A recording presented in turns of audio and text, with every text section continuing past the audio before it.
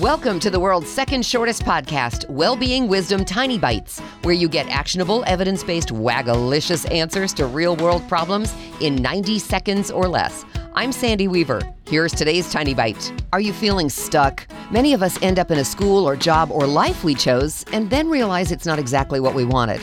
When you're feeling stuck, it's tough to see the possibilities because you're focused on the limitations. Shift your focus. That can be tough, though not impossible. When you find yourself ruminating on or spiraling around whatever the problem is, try to channel your inner Scarlett O'Hara with words like, "I'll think about that tomorrow." Then find something positive or fun or at least distracting to focus on instead.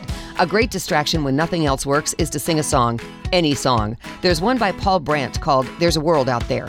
One of the lines in the song is, "Don't tell me the sky's the limit, there's footprints on the moon." Next time you're feeling stuck, remember that line. The sky isn't even your limit. You are. Shift your focus and watch those perceived limits fade away.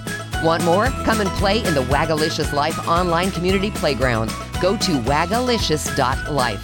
That's WAGALICIOUS.life. Here's to your success, one tiny bite at a time.